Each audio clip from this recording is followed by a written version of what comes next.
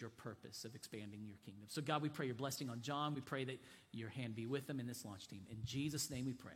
Amen. Welcome to week 2 of Grace Swagger.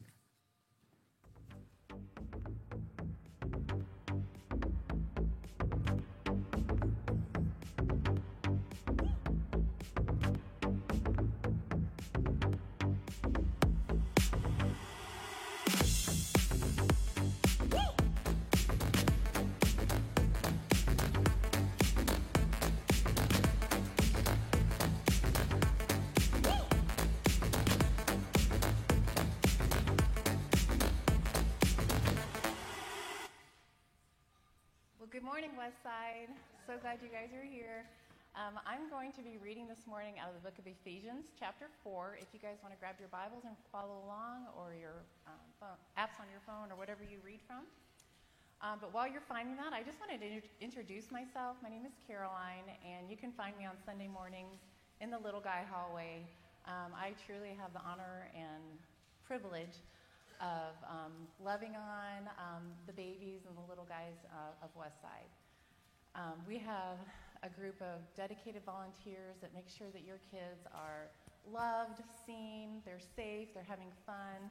They know that Westside loves them, and they know that God loves them. And if you would like to be a part of that team, we would love to have you. All right, so Ephesians chapter 4, verses 1 through 6. I, therefore, a prisoner for the Lord, urge you to walk in a manner worthy of the calling to which you have been called, with all humility and gentleness, with patience, bearing with one another in love, eager to maintain the unity of the Spirit in the bond of peace. There is one body and one Spirit, just as you were called to the hope that belongs to your call, one Lord, one faith, one baptism, one God and Father of all, who is over all and through all and in all. And then in chapter 5, verses 1 and 2, therefore, be imitators of God as beloved children, and walk in love as Christ loves us and gave himself for us, a fragrant offering and sacrifice to God. Thank you, Jesus, for your word. So, Caroline, before you go, first off, guys, we're talking about swagger, so I invited Caroline because she's might be the definition of swagger. I mean, I'm just saying. No, in all honesty, Caroline mentioned it earlier, and I want to piggyback on something. Guys, we've got incredible children in that hallway. I have one in that hallway, so I know they're incredible. But I've also seen the benefit of what happens in those classrooms. My 4-year-old coming home asking questions about Jesus. My 4-year-old coming home making statements that Jesus loves me even when I mess up. I mean, these are big deals. These are humongous truths that our kids are being taught and that our kids are catching. But right now, there is a shortage of leaders. There's a shortage of people who are willing to hold babies, get down on the floor and teach them about Jesus, just love them to death. And I want to encourage you to step out. And step out in faith. Go in this hallway. Talk to Caroline after service. Love on some kids. It's going to be it's going to have an impact in their life, but even bigger than that, it's going to have an impact in yours. You're going to get to know Jesus better through the interactions with these little boys and girls. And so I want to encourage you to do that. Now, before Caroline leaves, I want to take a moment here, and we always start with prayer. And so I want to pray for Caroline, and I want to pray for the littles. I want to pray for the ministry there, and I want to pray for our morning. And so let's do that together, please. Heavenly Father, I just want to thank you for today. I want to thank you for the opportunity that we have been given to worship you freely in this incredible place. I want to thank you for the opportunity that we've been given to worship you without fear of repercussion, and just be able to stand firmly on your promises. I want to thank you for Caroline and the leaders in the hallway there with the littles and what they do and just the impact they have in the lives of these little boys and girls who are growing to know you and love you because they know that they are known and loved. And so I pray, Lord, today that if anybody is feeling that urge, I pray that they would have the courage to go talk to Caroline after service and step in and be blessed. Be blessed by you and be blessed by littles who are growing to know and love you. And so I pray all this in your name. I give you this morning, and I pray that it's glorifying to you. In your name I pray. Amen. Thanks, Caroline. So if we haven't met, my name is Joe. I am one of the guys who gets to get up here occasionally and talk with you all about the Jesus that I love. And today, I want to welcome you to week 2 of Grace Swagger. This is a 3-week series where we're looking at the book of Ephesians and seeing that during this time, Paul, through the book of Ephesians, I think he does 3 things and that are meant for us today, meant for the people in Ephesus at the time. He provides some encouragement. And I hope that if you were here last week, that's what you experienced, is experience some encouragement about who you are in Christ and what that means in our daily walk. He provides direction and about how do we live out of this new life, this new grace-filled life that we've been given. And then he ends with a challenge. Well, today we're going to recap a little bit of last week and look a little bit at that encouragement. But today we're going to talk heavily about direction. You know, last week we began unpacking this series, and I think that if you look at this, and we'll talk about it a little bit, you'll be able to see what it looks like for us, the encouragement, the direction, and the challenge. Is I am empowered with a grace swagger as I sit in the presence of God, as I walk in his Spirit, and as I stand firm against the attacks of the enemy. I'm empowered with a grace swagger as I sit in the presence of God and get to experience his grace and realize that is the posture from which we begin our Christian life. We sit in the presence of God and experience the power of grace. But we're also going to walk in his Spirit, and that is the direction on how we are supposed to live our life and how we're supposed to move forward, and as we stand firm against the attacks of the enemy. And we talked last week about how we find when we sit in the presence of God, we are indwelled and empowered with a grace swagger. Now listen, like I said, Caroline, if you look in the dictionary, it may have her picture. But the definition we're working from this week and through this series for grace swagger is this. It's an unearned but given confidence to those who belong to Christ. It's an unearned. It's something we did nothing to deserve.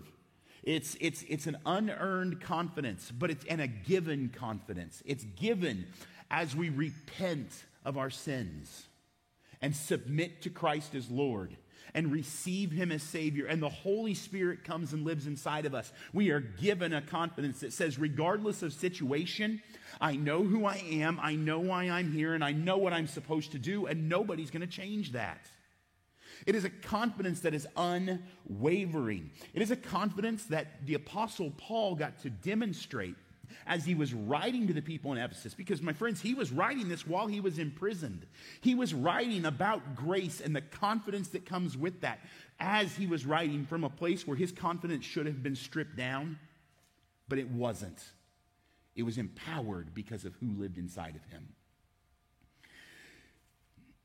You see, last week we also talked about the fact that the book of Ephesians answers 4 questions. It doesn't ask 4 questions, but it answers 4 questions. And today we're going to recap a little bit of what we talked about last week, where we dove deeply into the first 2 questions. And we're going to look at the third and be introduced to the fourth. But the 4 questions are this: what are we saved from? We are saved from death. Not temporary death, not earthly death, because the mortality rate is still 100%. But we're saved from eternal death. We're saved from eternal separation from Christ. Eternal death that is what our life and our sins and our sinful actions, desires, motives, thoughts, words, what they drive us to is death. We are saved from that by Christ. And what are we saved by? We are saved by his grace. This isn't a cheap grace. This isn't grace that doesn't cost anything. This is grace that cost everything. This is the most expensive free gift you will ever receive. It is a gift that you did nothing to earn, but were given. That's what makes it a gift. But it cost Christ his life. That grace is what we are saved by. And if we are saved from something, which is death, which is our own sinful desires, and we are saved by grace when we repent of our sins, submit to Christ as Lord, and receive him as Savior, we are saved to something else, and that is to new life. We are saved to new life, to a new seat, to a new standing. We are saved to a new way of living. And what are we saved for? We are saved for God. But like I said, we're going to unpack heavily what this new life looks like. And I believe that there are three key elements that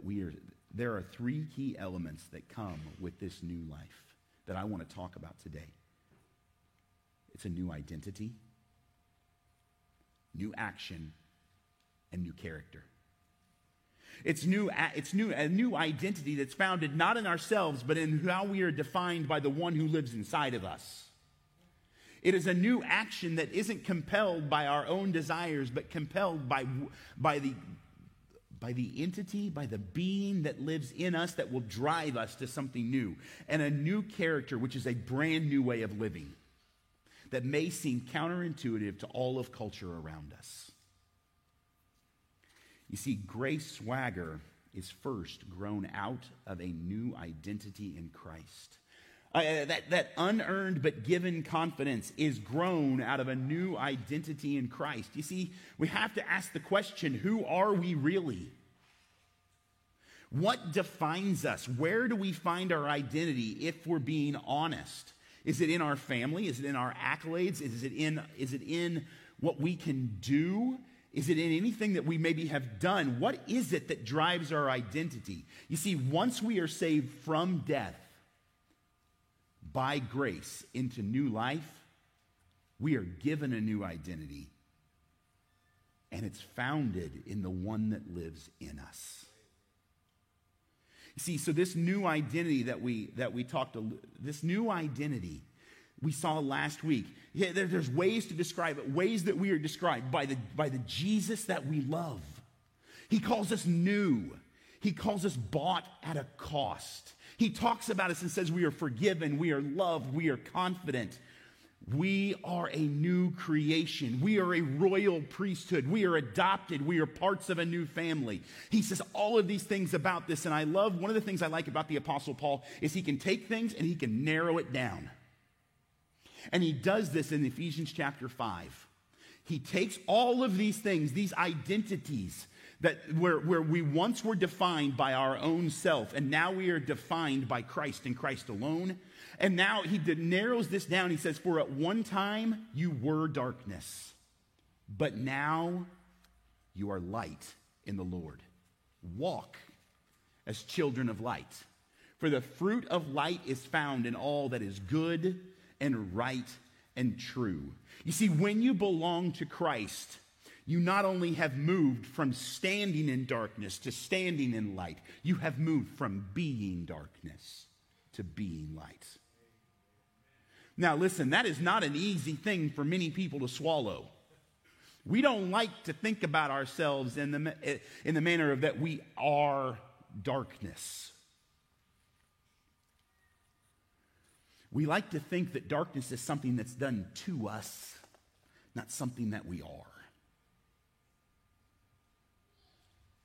But what we were was marked by sin. And sin is the opposite of light. Sin is that darkness. And so when we were marked by sin, we were darkness. But because we have been saved from death, from our sins, by our repentance, our submission, and our receiving of Christ as Lord, we have been made new into new life.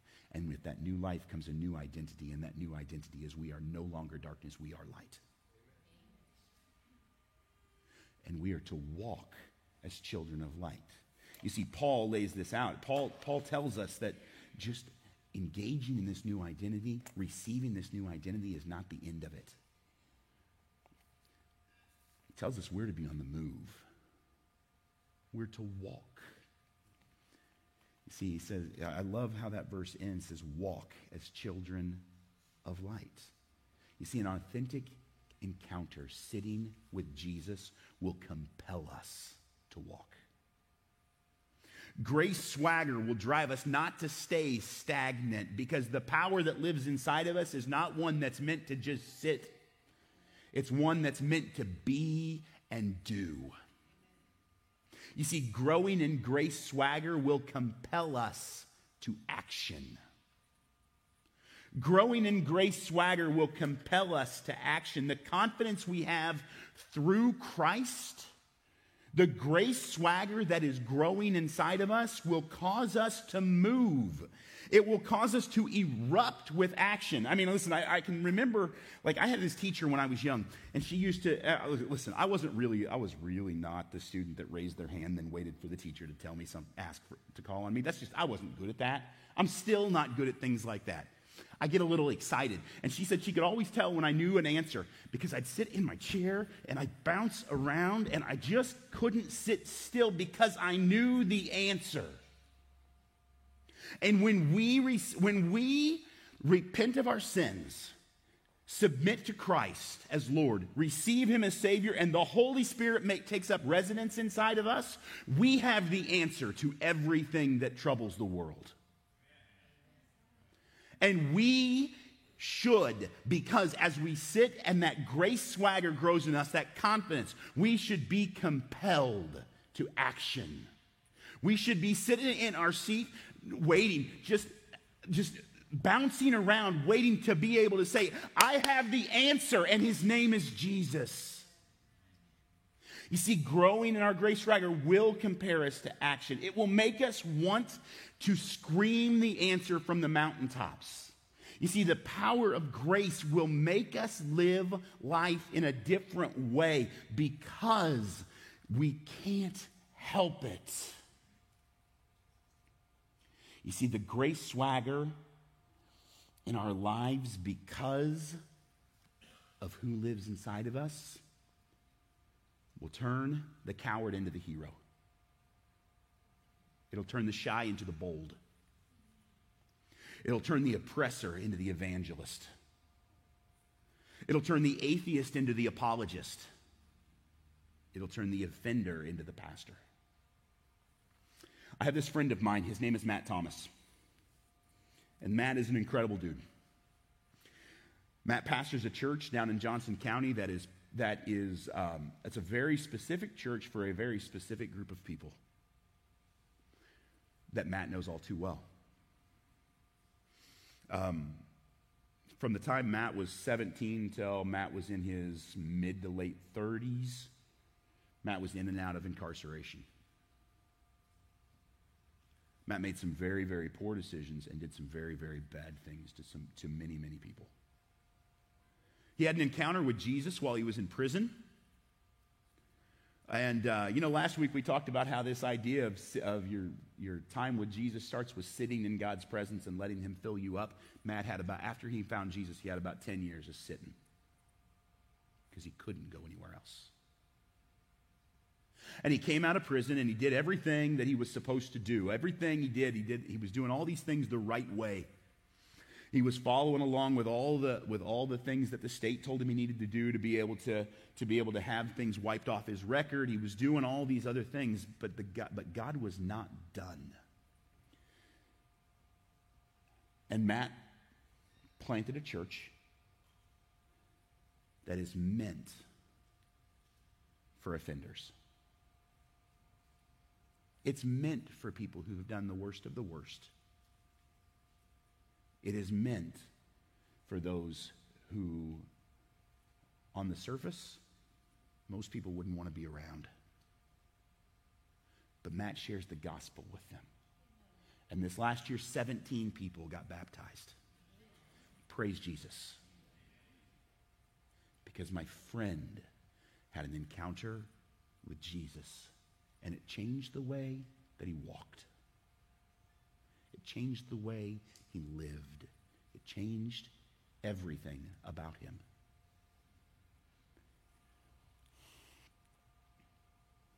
You see, just like it changed the way that my buddy Matt walked, Paul says that's what it's supposed to do to us as well. I love in Ephesians 4:1, it says, I therefore, a prisoner for the Lord, urge you to walk in a manner worthy of the calling to which you have been called. I would love it if you would underline walk and worthy. We're called to walk in a manner worthy of the calling to which we have been called. That's a high bar.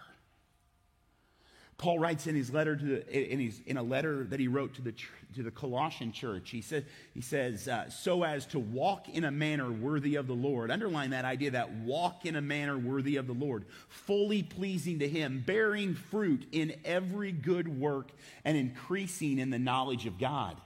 These are high things. Paul is telling us we've got a way that we're supposed to walk out life in this world. And there's a standard. And the standard is we're to walk in a way that's worthy of Christ. Now, friends, that is high bar. And it leaves us with the question is, how do we do this? Well, I believe that the Apostle John in 1 John answers that question for us. He says, for whoever says he abides in him. That's what that was last week. That's sitting in Christ. That's abiding in Christ. Whoever says he abides in him ought to walk in the same way in which he walked. What the Apostle Paul is saying and what the Apostle John is saying is, hey, there is a standard by which we are supposed to live our lives, the way we are supposed to walk. The word walk and live in the old Greek, the way this was written, they are interchangeable. We're supposed to walk out our faith in a specific way, in a way that's worthy of God. And how do we become worthy of God? We walk in the way that he walked.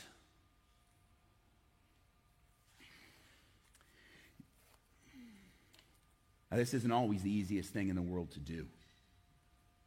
This isn't always the easiest thing in the world to do.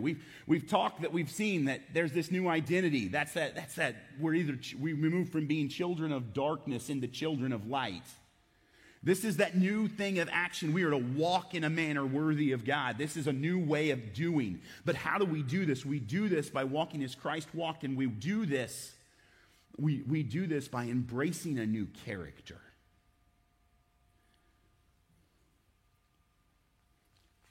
What is the walk of grace swagger? Well, I believe our teaching Big Idea lays this out well. You see, my grace swagger is a walk of humility, gentleness, and patience. My grace swagger is a walk that is marked with humility.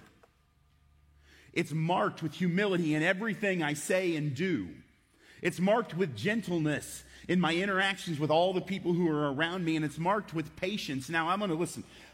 I said this in the first service, and I'll say it again because I look around the room, and I know most of y'all, so I think I know the answer to this question.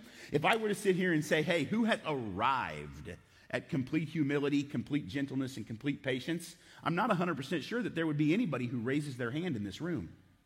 I know I can't. But what I do know is that because of the one who lives inside of me, I can look more and more like that every day. And so I love what Paul says when he lays this out, because Paul tells us what this walk is in Ephesians 4, verse 1 and 2. And I already read Ephesians 4:1, but I want to add verse 2 on this. And it says, I therefore, a prisoner for the Lord, urge you to walk in a manner worthy of the calling to which you have been called, with all humility and gentleness, with patience, bearing with one another in love. See, humility, gentleness, and patience, listen, sometimes in the middle of a moment, those aren't the words I'm looking for. I mean, I'm just going to be honest here. Those are not the words that I'm looking for. As far as how do I engage with people? These are hard words. These are hard words, but I know that if I engage with these, if I engage with the strength in these words, with these attitudes and these ways of life, my walk will not only impact my life, but the life of those people who are around me. But how did each one of these play out? What does it look like? I think we need to start by let's start at the beginning. Let's talk about humility. I love how C.S. Lewis says this. He says, humility is not thinking less of yourself, but thinking of yourself less. It's about not downgrading yourself, because remember, we are created in the image of God. And if he lives inside of us, we are his and his alone. And there is no downgrading that. But it's thinking of ourselves less. It's thinking about others more. It's thinking about Christ more. It's taking our wants, our desires, our hopes, and our dreams off of a pedestal with which they don't belong, and thinking of God first and then others. It always begins with thinking of God and practicing humility in our relationship with him. I love what James 4 says. It says, humble yourself before the Lord, and he will lift you up. Humility. We begin by humbling ourselves before Christ. And now listen, that might seem like something that on the surface sounds like a pretty easy thing to do. Because, well, he's God. And I'm not. But in practice, this is such a difficult thing for so many people, because humbling ourselves before God, thinking of ourselves less and God more, means that admitting that we fall short. And that even in our shortcomings, we have tried to place ourselves and our desires, our emotions, our comfort, our anything on a throne that it doesn't belong on. And that happens because of our sinful pride. So what is the first step in walking with humility? We walk with humility first by humbly repenting of our pride. We walk with humility by humbly repenting of our sinful pride. It means going to God and saying, I have placed myself in a position that I do not belong in. And I'm turning it back over to you because it's yours and yours alone. You see, walking with humility means following his direction and obeying his commands. And to do that, pride can't get in the way.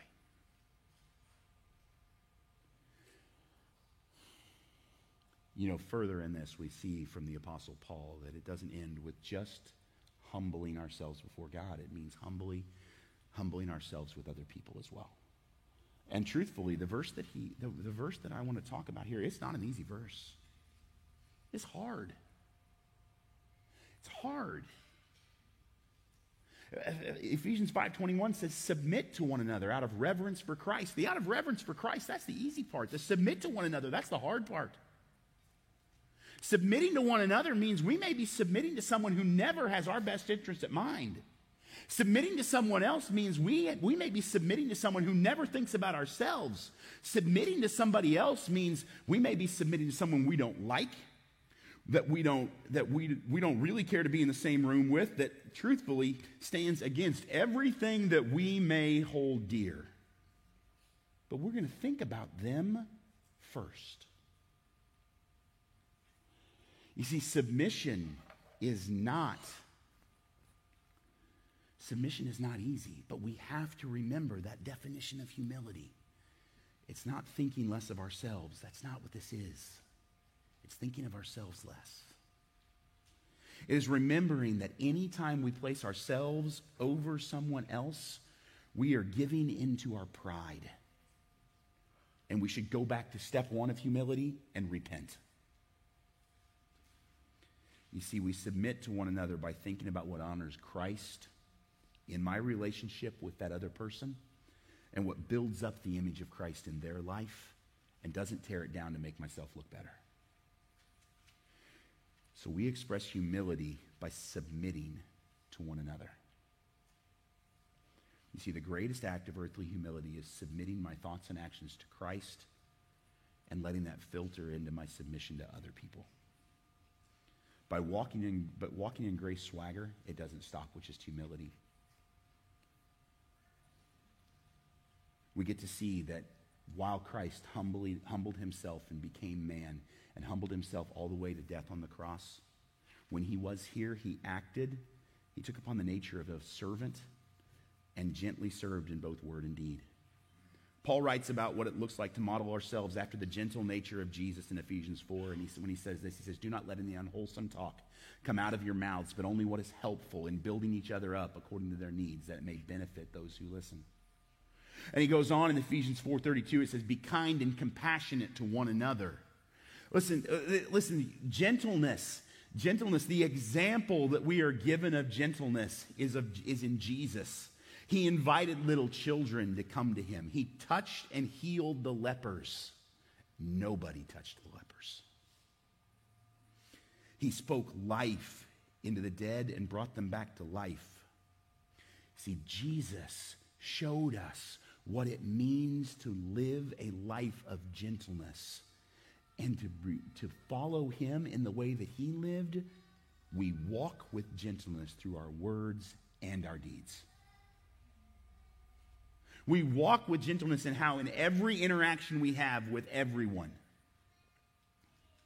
We walk with gentleness by walking in the way that Jesus walked, and that is the way of the shepherd. See, you may have noticed that I didn't finish that verse earlier, that Ephesians 4:32. I stopped halfway. And that was purposeful, because the second half of this leads us into this realm of how do we walk with patience. You see, be kind and compassionate to one another, forgiving each other, as in Christ God forgave you. You know, I heard an old preacher once say, and I love the way he put this, he said, be kind and compassionate to one another, forgiving each other as Christ forgave you. And then he circled it back around. He said, be kind and compassionate to one another, forgiving each other as in Christ God continues to forgive you. You see, forgiveness is something that we have to choose. It's an act of patience with people because they're going to do the same thing over and over again. Those of us who have children, we know this. We forgive our kids knowing that tomorrow they're going to do the same thing. Christ forgives us knowing that tomorrow we probably will as well. And so we walk out patience. We walk with patience by forgiving and walking with others. We walk with patience by forgiving people and walking with others. We see in Scripture that the Lord God will never leave us nor forsake us. He will forgive us, and then he doesn't go away. He walks with us. He gently restores us. He brings us back into right standing repeatedly, over and over again. And this is what we are supposed to do with others. And we've been given the greatest example of this. And I want to circle, and we're gonna wrap up here real shortly. But Ephesians 5 verses 1 and 2 gives us the example that we need. Follow God's example, therefore, as dearly loved children, and walk in the way of love, just as Christ loved us and gave himself up as a fragrant offering and sacrifice to God. You see, we walk in humility, gentleness, and patience by walking in the Spirit of God, who is love. Love is the driving force behind us being able to walk in humility, gentleness, and patience. And not just a love that's under our own power, and not that just a love that's founded in something that we can muster up. It's a love that we've been given the example of. See, I will walk, and when we get that, we can honestly say, I will walk with grace swagger by walking in love, just as Christ loved me. So, my friends, as we walk in love with humility, gentleness, and patience, which one of those has your name on it? Which one of those do you struggle the most with? I know for me, it's patience. I know that. I pray every day for God to help me grow that. And he has. I haven't arrived anywhere, but I'm further along the road than I used to be. So my encouragement today, my challenge is this. Look at humility, gentleness, and patience, and look at Jesus. And say, how do I need to repent? And how do I need to grow? And let him drive that. Heavenly Father, I want to thank you for this morning. I want to thank you for the example that you set of how we walk out our grace swagger in this world with humility, gentleness, and patience based on the love that lives inside of us through your Holy Spirit. So Jesus, I thank you again. I thank you for the baptisms earlier. I thank you for the baptisms that are yet to come. I pray all these things in your holy name. Amen. Westside, if you need to talk with somebody, there's going to be prayer partners along the edge. We will see you next week. I love you, but not nearly as much as our Father in heaven does.